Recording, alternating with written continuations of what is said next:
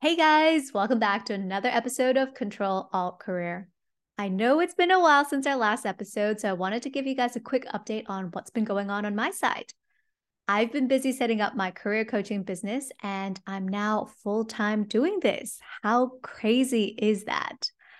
So if you guys are feeling unhappy about your corporate job and don't know what else you would want to do with your career, well, my one-on-one career coaching business is designed to help you pivot from a perfect on paper job into a perfect for you career. So if you are looking for some help yourself, feel free to reach out to me on Instagram or at any of my social media links in the show notes to today's episode.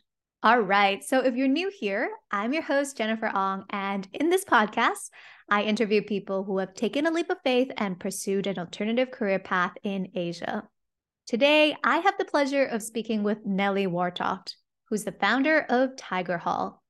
What is Tigerhall? Well, it is a social learning platform that provides bite-sized, real-world, actionable insights from leaders and subject matter experts in the corporate world. Before founding her own company, Nellie actually worked at the recruitment company Michael Page. So for today's episode, I've actually split it into two parts because Nellie had so many amazing, interesting stories to share. And so part one is going to be a deep dive into her successful fundraising journey and a lot of details around how she managed to get Sequoia on her cap table. And part two next week is going to be on Nellie's career journey, all the way from when she decided to move from Sweden to Singapore and how she managed to build Tigerhall and the successes she's seen today. All right, I'll hand over to Nellie now to share her amazing story.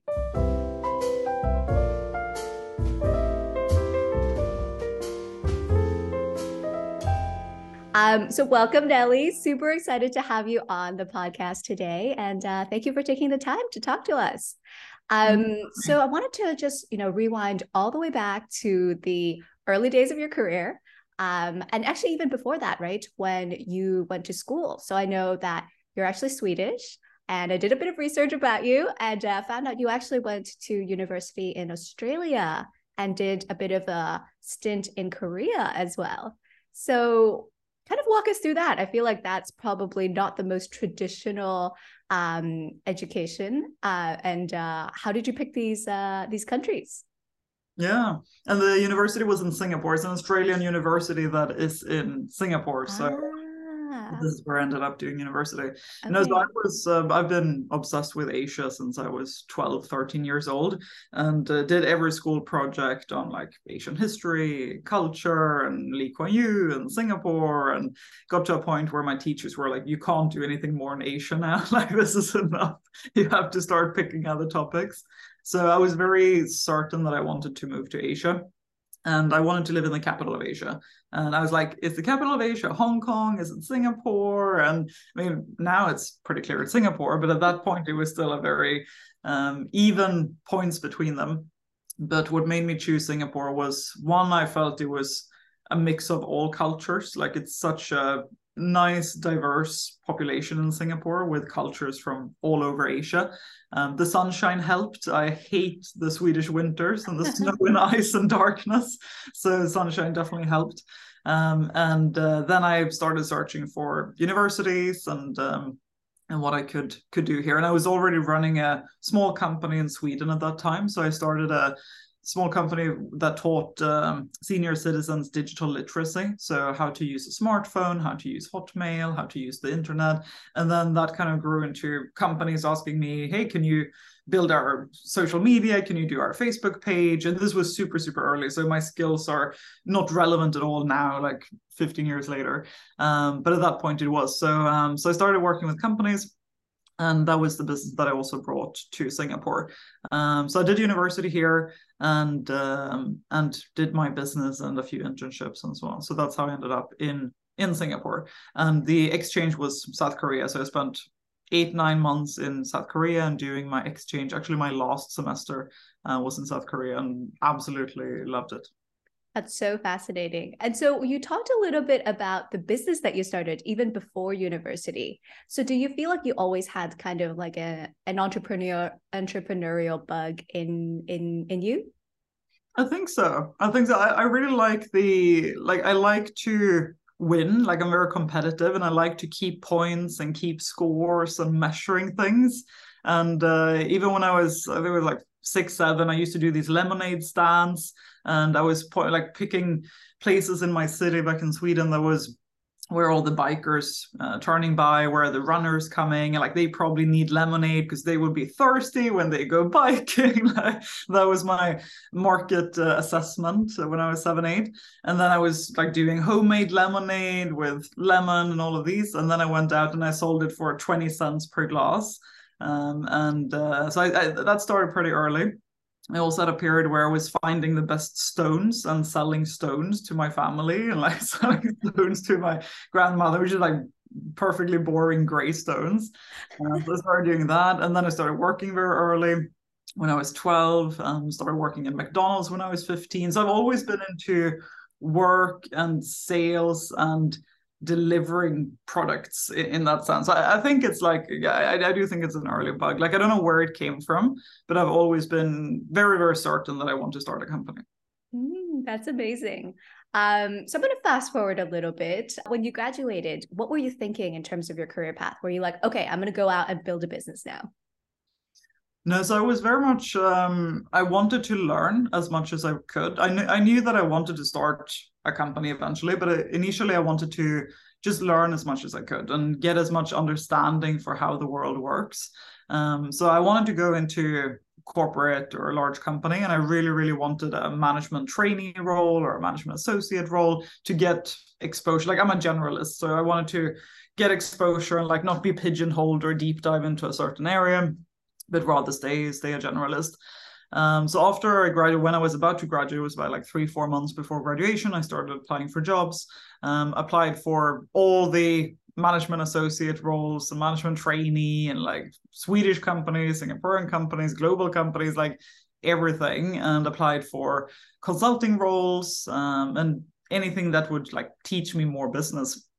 And didn't get a single response, didn't get a single interview. I think I applied to close to 600. It was like 578 or something. Wow. And close to 600 applications later, and I just didn't have a single interview. So, and that's also because I did go to a crap university. Like, that's not a brand name university. It's not a university companies want to hire from. And that really stood out. So didn't get a single interview. And then when I was looking at, okay, like, now what should I do? I did have an offer from Michael Page, which is the company that I did an internship with during university. Absolutely loved the internship, absolutely loved recruitment, but I was still a little bit like, let me see if I can get like a management associate or like a that kind of role that I was initially looking for. But I had the offer to come back to Singapore or to go to Hong Kong with Page Group or stay in London. And at the end, like, I didn't have any other options, so I was down to this one option. I was like, okay, let's do it then, and moved back to Singapore, started in recruitment. And in hindsight, it's the best thing that could ever happen. Like, one, I really enjoyed it. I had so much fun, great company to work for, great colleagues, so much fun throughout the 4 years I was there. And two, most of all, I learned all the skills that you need to know when you build your own business. Because when you're in recruitment, it's pretty much like building and running your own business. So you have your what they call desk, that is basically your own profit and loss, and you need to bring in a certain amount of revenue every month. And if you don't do that, then things happen. And then you start building a team, and then you have a bigger P&L. And what you learn in recruitment is, of course, recruitment, which is a huge part of building a business. Like, last year for Tigerhall alone, I hired 32 people. So every second week we have someone new starting, someone new closing, and that's actually more than I hired when I was a full-time recruiter. So I spend more time on recruitment now as a business owner than I did when I was a full-time recruiter. So learning recruitment is like a huge thing. And I know fellow founders who think recruitment is a massive pain, and they spend so much on recruitment firms to help them. And it's hard to interview and find the right talent. And it's hard to know what you should look for in a resume and what you should go on in the interview. So I'm super grateful I learned that. And then, of course, you also learn sales. It's not easy to get the jobs to actually recruit for someone. So you need to sell to these senior business leaders who are recruiting that, hey, I can do this job for you, and like get the jobs in. So a lot of sales. And then you learn everything around forecasting, revenue management, profitability, planning for the quarter, like all of those things. And then, of course, team management. So when I left Michael Page, I had a team of sales and marketing consultants, and I knew how to run a team and how to be a leader. So a lot of my first time management skills and leadership skills came out of that as well. Of course, I had the background from McDonald's that was really helpful because I was leading a team there as well. But in this kind of full-time corporate setting, sales, delivering profitability, leading a team in that environment is still quite different. So it was the best job I could pick. So that's where I ended up and started in recruitment and did really well, was the top biller, won a bunch of awards, and had a really good time. That's amazing. And I think you almost got that management training experience that you wanted, even though, exactly. It wasn't what you expected going in. You actually got maybe even a better training than what you would have gotten from a management training type of job. Yeah, even more exposure, because like in the management associate, management trainee job, like you're still fairly pigeonholed depending on the size of the company, and you're still fairly handheld. Like what I've heard from people who've been through these programs, like you're still pretty much like you have a design program. There are people who like guide you. Like recruitment is like drop in the ocean, go make money. There you go.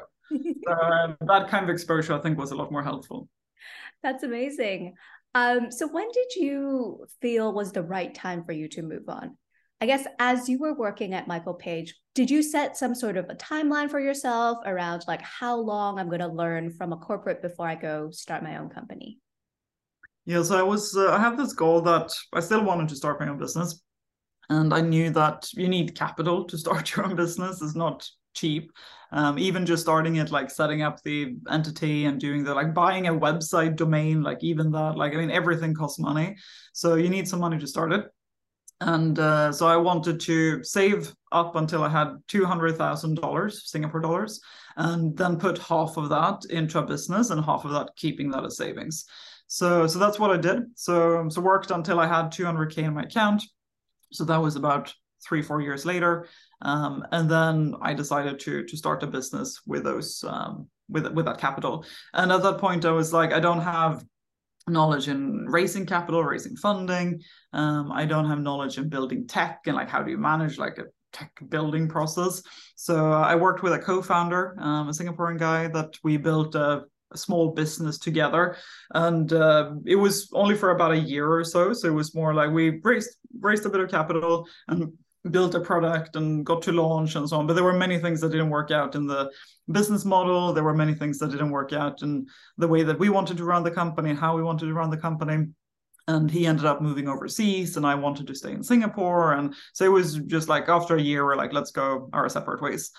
And that's when I started Tigerhall. So I was very much like, this is the kind of business that I want to run and what I want to do and what I want to build. So after a year of having that, what I call like the practice period and learning a lot of those skills I thought I didn't have, that's when I decided to launch Tigerhall. And that was in May 2018 that I incorporated Tigerhall.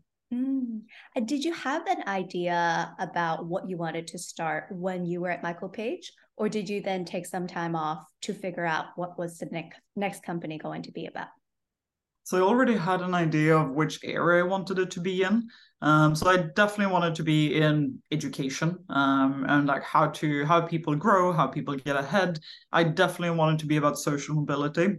So I used to say that I'm very passionate about education, but then I realized that's not actually true. What I'm passionate about is social mobility and the role that education has in social mobility. So my core purpose of my life is how do we ensure that your destiny is not determined by who your parents are. That is the main goal of my life, to make sure that that's reduced, and that regardless of who you're born to, regardless of your background and circumstances, you can achieve your life goals, you can do anything you want to do and make the world more meritocratic. So I knew that I wanted to do something in that area, because that's what I find by far the most meaningful, and something that I'm deeply passionate about.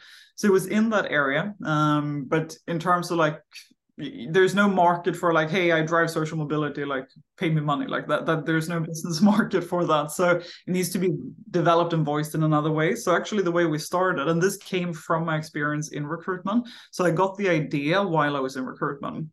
And the reason, or how I got the idea, was a lot of my candidates that I was speaking to, they were asking me all these questions around, how do I get my next role? How do I launch this new market? How do I get visibility from my boss? Like, what should I think about here? And they were all in this career transitioning point in their lives, right? So they were all having these big questions and thinking about how do they get ahead and how do they move forward in their careers. And I was like, I'm just a lowly recruiter. I don't know the answers to these questions. And I'm like 22 years old. Like, what do I know?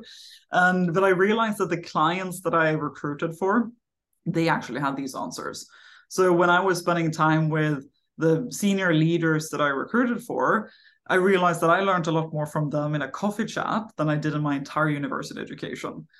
So that's when I started thinking, hang on, like, why are we just connecting these people for job opportunities and job interviews? We could actually connect them for learning as well, because there's so much you can learn. If you're an up and coming marketing manager, there's so much you can learn from a global CMO. And that goes for every single field, right? So, I mean, people call this mentoring and like a little bit in that space of mentoring, but I think that mentoring is very like not scalable and it's very hard to actually execute well. There are great mentoring programs out there, but I think it's hard to have one mentor. Like I have many mentors, for example. Like you can't just have one because that's very, very limiting. And then most of all, it's very time consuming for both parties. Like very time consuming for the executive being the mentor, very time consuming for the person taking up the mentorship. Like if you're going to sit down an hour of your time and it's just one-to-one, I was thinking this could be done in a much more scalable and efficient way where you could actually reach more people. Because everyone who's in these like career asking journeys, mostly they ask the same things. Everyone has the same questions. And then most leaders give the same answers. So if you're a mentor, if you're a CEO and you're mentoring 5 people, you end up giving out the same advice over and over and over again because you have these things that you've learned in your career that you believe in. And that's the advice that you give to younger folks or people that you're mentoring. So I was like, this is pretty repetitive while not being scalable. Like that doesn't make any sense. So I was thinking, can we learn from senior leaders in a much more scalable format? And then looking around me, everyone was on Instagram, Clubhouse, Twitter, Spotify, WhatsApp. Like I was like, why isn't enterprise learning or like the way that we learn more like that? Why can't we learn from senior leaders in those formats? Because if you think of like Instagram, right? Like all the influencers that people are following, and like you follow someone, you see their content, you learn from that, like whether you want or not, you end up learning from TikTok and these places as well, right?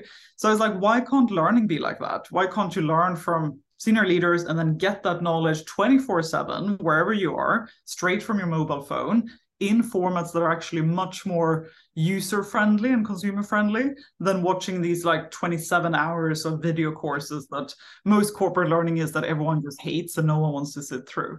So it was those two ideas that I wanted to combine and have like, can we have a scalable technology platform where you can learn from senior leaders in these very consumerized, easy to access formats and kind of bridge that gap between like the more senior generation's knowledge and the younger generation's consumption preferences. So that was the original idea. So when we launched in 2019, it was all consumer. So it was all B2C, consumer platform. We had individual users, primarily Singapore was our market. And then when we noticed how much time people spend on the platform, like up until today, people spend 1 to 1.5 hours per week on the platform, which is like unheard of in learning. And when we saw that, that's when we started going to enterprises and say like, hey, we know that you have this problem. We know that your learning platform sucks. Why don't you try Tigerhall instead? So it kind of developed step by step. But the original idea I got from recruitment, yes. Wow, amazing. And that's so cool. To see how that kind of all these ideas can all spark while you're at the corporate job and see how they can then translate into a business. I'm interrupting my very own episode to let you guys know about my career coaching program that's designed to help you go from lost and frustrated with your corporate job to living and crushing it in your dream career.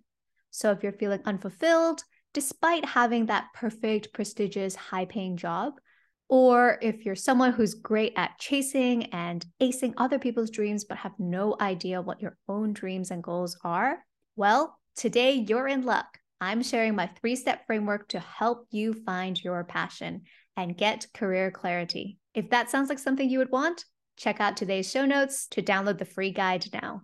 All right, back to the episode. When you first started out Tigerhall, how did you know what you needed to do? Did I know what to do? No. Absolutely not. Like no clue what to do, and I still don't know what to do. Like many of the problems that we're facing today, I have no idea how to solve them. I keep asking people, talking to people, and like my way of solving problems have always been reaching out to someone or someone who might know someone and voicing my problems. Like when I meet with our investors or our customers or employees, like I just talk about our problems and like how can we solve them, and speaking with people who I think might know the answer. And I think that also probably comes a little bit from recruitment, because if you don't know what to do, like reach out to someone, reach out to a client, reach out to a candidate, like try and matchmake, like speak to people. So no, I didn't know what to do. And I think that's where a lot of people are limiting themselves and thinking that I shouldn't do this or I can't do this because I don't know what to do right now. And I think that's the wrong way to think about it, because you will figure it out as you go. So a belief in your ability to figure things out, I think, is incredibly key. And everyone will figure it out. Like when you get into the role and you start doing it, you will learn things bit by bit that will take you on that right path.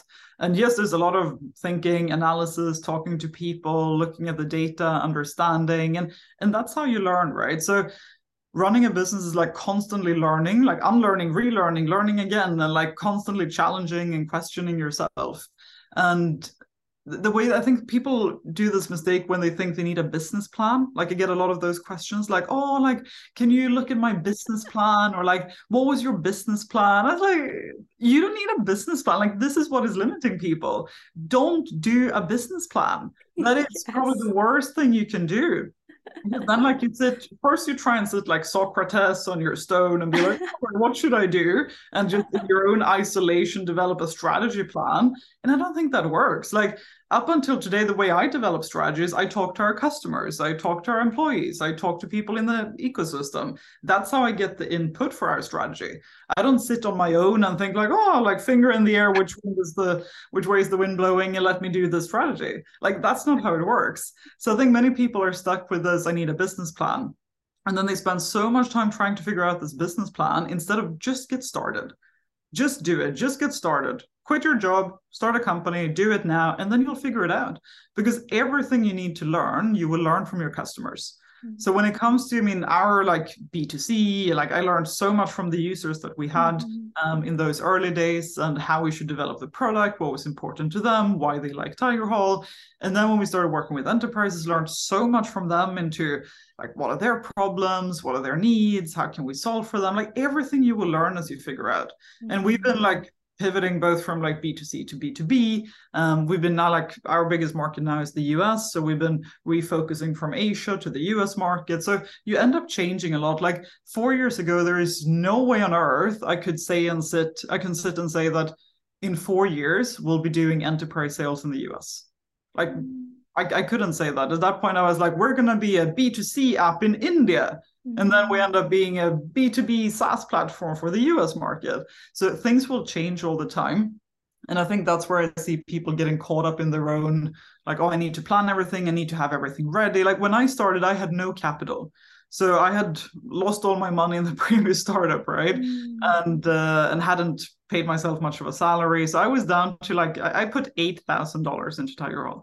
That's what I was down to. So I didn't have capital. I did not have any capital commitments. I hadn't raised a round, anything like that. So it was me and my $8,000 going to a corpsec and getting an incorporation done. And that was it. I didn't even have a name. At that point, it was called Level. So the first name was just Level. And then I realized what bad SEO it is to be called Level. Something more unique and something that is more true to our brand and what we want to do. So after like 500 iterations, 2 months later, I bought the domain tigerhall.com for $4,000. Oh, wow. Oh my God. Okay, so that was like half of the amount of money already. Yeah, exactly. Damn. Like, that's half of my money I spent on buying this domain. So that's what when you do need a little bit of capital. You don't need a business plan, but you do need a little bit of capital. Like just incorporation is like a few $1,000s. Yeah. Domain is usually a few $1,000s. Like Yeah. it quickly starts to run away. Like any legal cost you have to set up and stuff like that. And that's also why I raised a round very early. So we incorporated in May, and I raised what they call like a pre-seed or like early friends and family round, but there were no friends and family involved. Over about $1 million 2 months after I had incorporated. So that got us started to build a product and build a business. That's amazing. And tell us a little bit about where you went to fundraise this friends and family round, because $1 million is a pretty substantial amount to get started with in a friends and family round.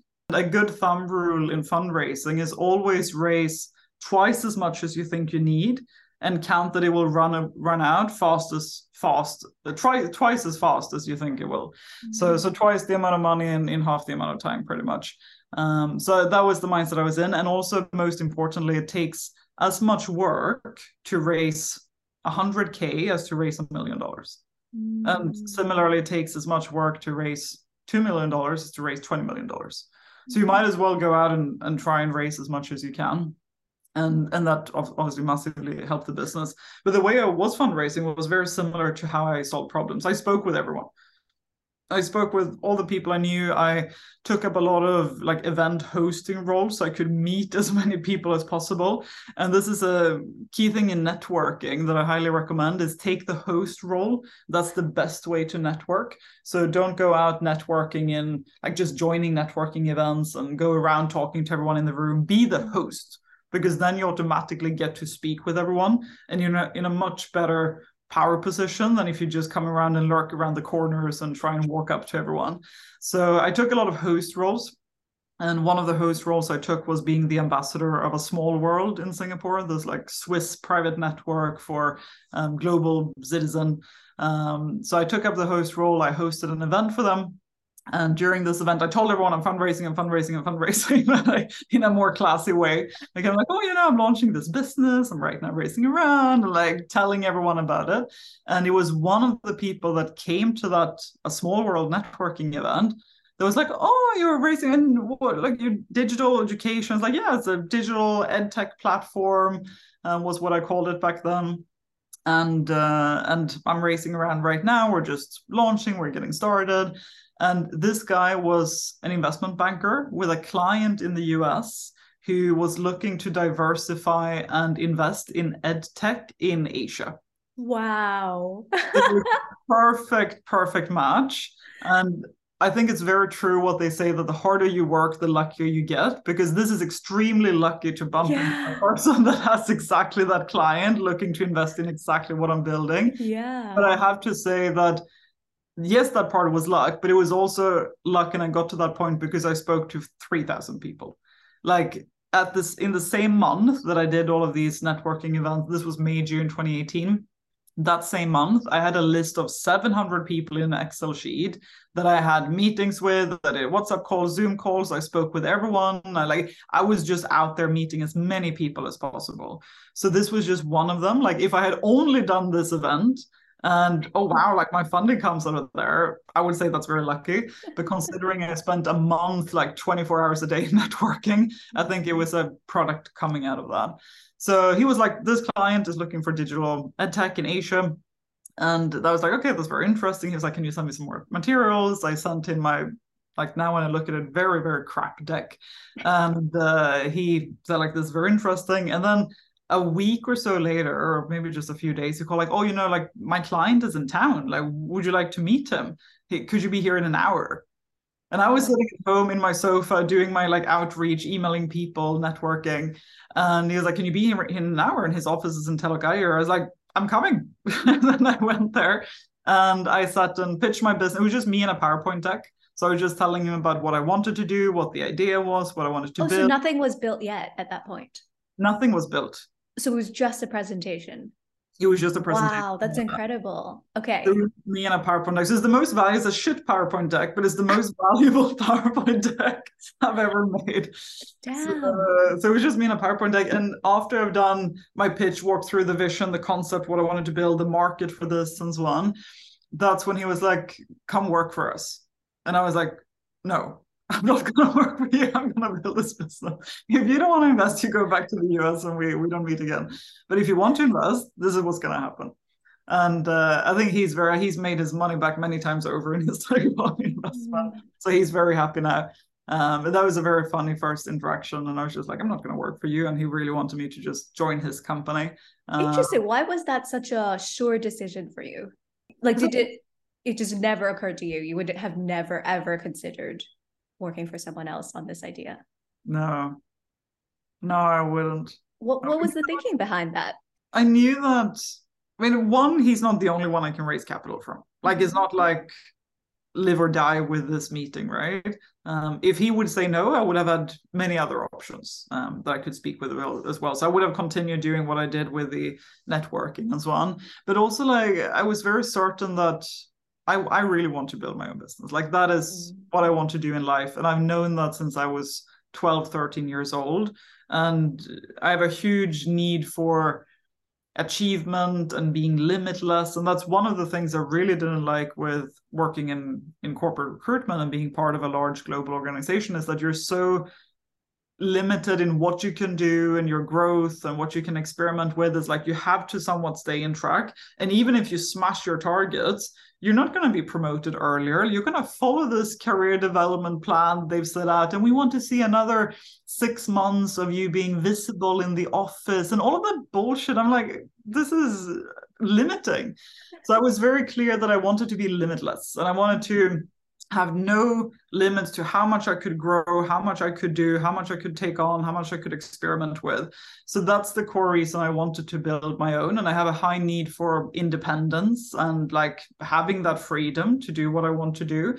And I think that's also why I left home and moved to Singapore when I was 18, right? Like, I'm extremely independent. So that was why I was like super certain that I definitely want to start this own company. I'm not going to take an employment. And now I know that I will probably never in my life have an employment again. I think I'm going to run businesses for the rest of my life. Wow, that's amazing. So back to this conversation with this guy who you very quickly turned down in terms of getting, his offer to work for him. But I guess the outcome was you did get an investment from him into your company. Was it larger than what you had expected, or it was just like a win and then you went out and had to hustle for the remaining amount? So he did the full $1 million. Oh, he did. Oh, that's incredible. Wow. $1 million investment. Actually, how did you learn how to fundraise? For example, how did you know you needed $1 million? That's a good question. So I started by looking at what are the valuations that startups raise at pre-launch. So what is a normal stealth valuation? And at that point, it was around like stealth, pre-seed, like early stage was around like $5 million in valuation. Like, that's what I got from again, speaking with people, asking a bunch of questions and my research. So valuation of $5 million. And then I was like, how much of the company am I willing to give away? Because you get diluted when you raise capital, right? And I was like, to get someone in, I can give away 20% of the company. So I would still own 80% and the investor would own 20%. I think that's fair for the risk they're taking and also the risk I'm taking, of course, with my life and so on. So that's how I arrived at the $1 million number, because the money that you need, like, yes, you can say that I need X amount of money. And I mean, of course, now in the stage we're at now, it's much more like, how much money do we need to get to a certain milestone? This is what I want to invest in sales and marketing and product and engineering to get to the next X $1 million of revenue. So now it's a lot more numbers that are playing into it. But at that early stage, like, I mean, you have nothing. And investors are going to invest because of you. It's 100% the founder in seed. So usually pre-seed, seed, like before Series A, it's pretty much 100% the founder or the founding team. And then at Series A, it's more about product market fit. Like, do you have customers? Are they happy? Are they paying? Or do you have a good, like, sometimes unit economics? Like, does this business actually make sense? And then Series B is more, do you have the growth? Like, then it's more like what we call like private equity numbers, like do you have the growth, do you have the gross margins, do you have the economics to scale this up to a huge business and so on. But at the seed stage is like 100% the founder, so you can't really have any numbers to tie a valuation to, which is why valuations also tend to be like, yeah, like 4 or 5, 6 million, like whatever is like you agree with the investor, right? So that's what we did. And this investor, the first one that came in, he's a CFO. So his background is like all CFOs. So he was like really struggling with like, how do we evaluate like and value a Air Castle for like $5 million? Like nothing there. Like there's no discounted cash flow model. Yeah. Like how does this work? Yeah. So it's more of a negotiation on the valuation. But I used comparables and what was like the most common in the market, and I raised based on that. But you don't really know like how far is this money gonna reach and how much can I do with it, because it's still so many things that you need to figure out. Like I had a huge advantage in that I knew salary brackets for different roles, given my background in recruitment. So I knew what I had to pay for talent in different teams, different levels. But I didn't know how much it cost to build an app. And I didn't know how long time it would take to build an app, because the app was not, we hadn't designed the specs, right? And you can't estimate engineering time and cost before you know exactly what you're going to build and what the functionality is going to be. And I didn't have that because I hadn't gotten a software development agency, because I didn't have the capital to engage them. So it's still a lot of unknowns. So I would say just raise as much as you can. That is the best advice I can give. Raise as much as you can, and then you will figure it out. That's incredible, because I think most people in the seed round, or not seed round, this like family and friends round, only raise like a few $100K usually, right? It's usually like less than 500K is what I generally have seen, right? Yeah, and I think the downside of, I mean, I understand that. I mean, it's also privilege to be able to raise capital. Not everyone can, but I think the downside of only raising 100, 200K is that then you get under more pressure to prove something to get your next round, even though that capital will not stretch very far. Whereas $1 million stretched us all the way to launch. We got our first users. Like we had, after I did the next round 6 months after launch. So we had 6 months of user feedback, user love, traction, data, all of those things that we could then raise the next round. And that was the Sequoia Surge round. So we had that early customer love and all of those areas. So I think if you raise 100K, it's very hard to even get to a meaningful point where you can raise your next round. Got it. I guess a lot of the times the advice you get as a startup founder is you should also validate the solution to your problem. Because while the problem might be validated, how you create the solution may not actually solve the problem. So how did you convince the investor? And I think that's usually the questions that investors give to startups is, how do I know that what you're creating and the money I'm putting behind your solution is going to actually solve this problem? You won't know that. And the until you built it. Yeah, until the market. So that's just that's the risk investors take, right? And if you're not willing to take that risk, you're not an early stage investor. Then you're a late stage private equity investor if you want to see that the solution works. So no, like you don't know that. You have a thesis, and of course, a big part of the fundraise is convincing people that this is the way to solve the problem. Because many people would agree that the problem existed, and I've met many investors like this as well, and you disagree on thesis and so on, and they would agree, yes, this is a problem, but I don't think this is the solution. So that also happens. So a big part of your fundraising job is convincing investors that this is actually the solution to this big problem. And these are the proof points as to why. So in our case, it was mid-level managers don't have time. So that means one-to-one mentorship, long hours, taking courses outside of work, like that was all out. But they spend 3 hours a day on social media, their smartphones. So they do have time. So how can we fit learning into that? And 2, they don't have access to these senior leaders, but they want to, and they can get access to them through these podcasts and power reads in digital format. So that's the way that I positioned it. And if the problem is that someone doesn't have time, but they actually do spend time somewhere else, and that's where you can then fit in the time. Like that's an example of how that could be positioned. I think that's still so amazing that you managed to convince them and got the money in before even any form of an MVP. Because I feel like that's usually how people approach it. They're like, I'm going to build an MVP and then I'm going to go out and fundraise, so that there's some sort of traction, some sort of numbers. I have some percentages or whatever to showcase. So I think that that's really incredible that you managed to do that. Yeah. Okay. Yeah, I think many people are. I think it's harder to do that because then you get more questions, right? Like then you need to prove more. It's actually easier to raise before you have an MVP in that sense, because then it's more about you can play more on vision and what you want to do and the big picture. And if you already have an MVP, then it's likely that people are going to be like pointing more to like, oh, the users, and I want to talk to them and so on. So ideally, you want to buy yourself a little bit more time before you get to those proof points. And if I were to get you to think back on those conversations that you had, right? Because I think you probably have like figured out some sort of formula to fundraising. What would you say is kind of like your secret sauce or something that you think really helped you succeed in the fundraising space? I think one thing that, and this is what I've heard from investors as well who have invested in Tigerhall and investors who haven't invested in Tigerhall, is that I'm very, very good with answering questions. I'm very good with answering questions about any part of the business. And I think, I mean, much of this is confidence. Like I sound confident also when I answer it. Even if I don't know the answer, I can give an answer that says like, I don't know that, but I will figure it out. And it will sound like I will figure it out, even if I say actually don't know.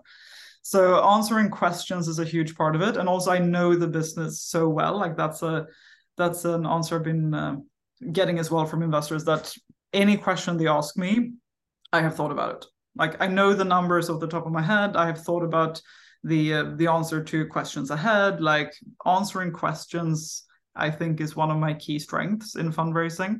I think there are definitely so many founders that do much better decks than I do, that do much better storytelling than I do. And those are things that I want to improve on. But I think the way I know the business in so much detail and can answer any question and don't get flustered when I get questions about anything high and low, and I'm just like calm and confident and can reply with a good, logical, solid answer. I think that builds a lot of trust, and they then understand that, okay, like she actually knows her business and she knows what she's talking about. And trust is, of course, a huge thing. And then what I've started doing lately, which actually help with our Series A and that I think will help with our Series B and consistent runs as well, is I now spend time, actually every week, I build relationships with investors.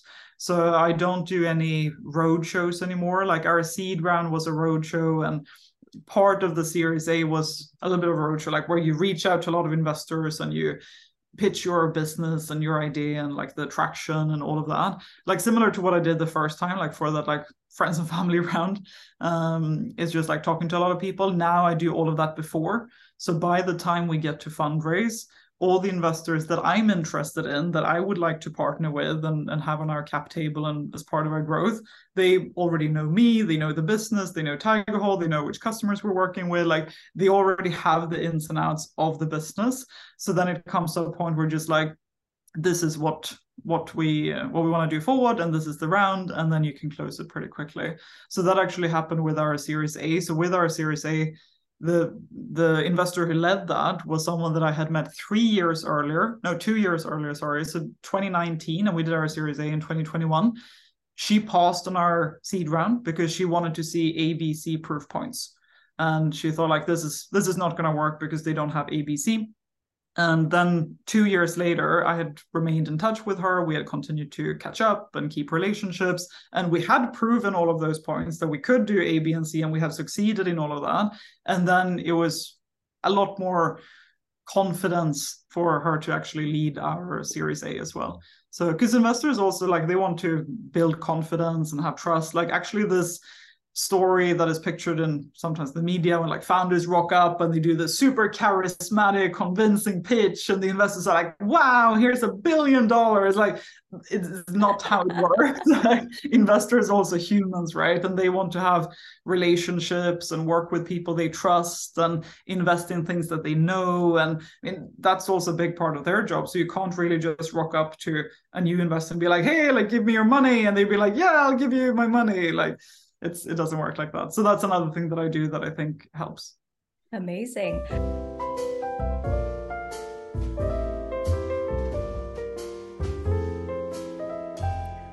And there you have it, part 1 of my conversation with Nellie. Here's a couple key takeaways about fundraising that I got from this conversation. Number 1, raise twice as much as you think you need and assume that it will run out twice as fast as you think it would. Number 2, work hard to get lucky. Nellie was able to close her first $1 million check because, yes, she got lucky, but she got lucky because she worked so damn hard and spoke to hundreds and hundreds of people before she found this investor. Number 3, the trick to networking: be the host of an event rather than a passive participant. This way, you'll be known and also have a reason to speak to all of the panelists and the guests. Number 4, when you're trying to figure out your company's valuation at this early stage, consider how much of the company you're willing to give away in exchange for the amount of capital that you're looking for. Number 5, when it comes to pre-Series A funding, investors are usually investing in the founder and in their values. It's not until you get to Series A where it's a lot more about numbers and how much is needed to make the company grow.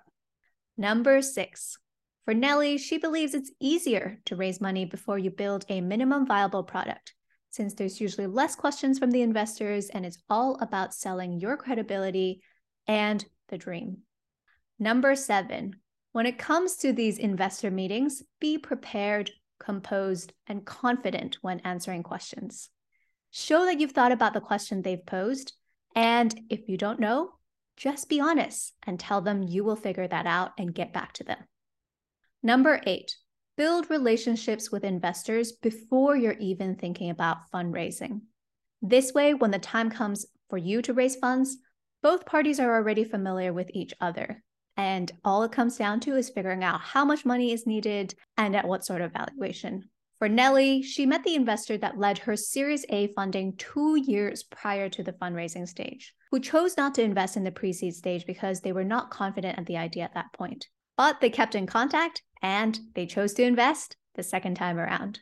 And lastly, remember that investors are also human. They want relationships with the founders as well. All right, and that's all for this week. Thanks again for tuning in to another episode of Control Alt Career.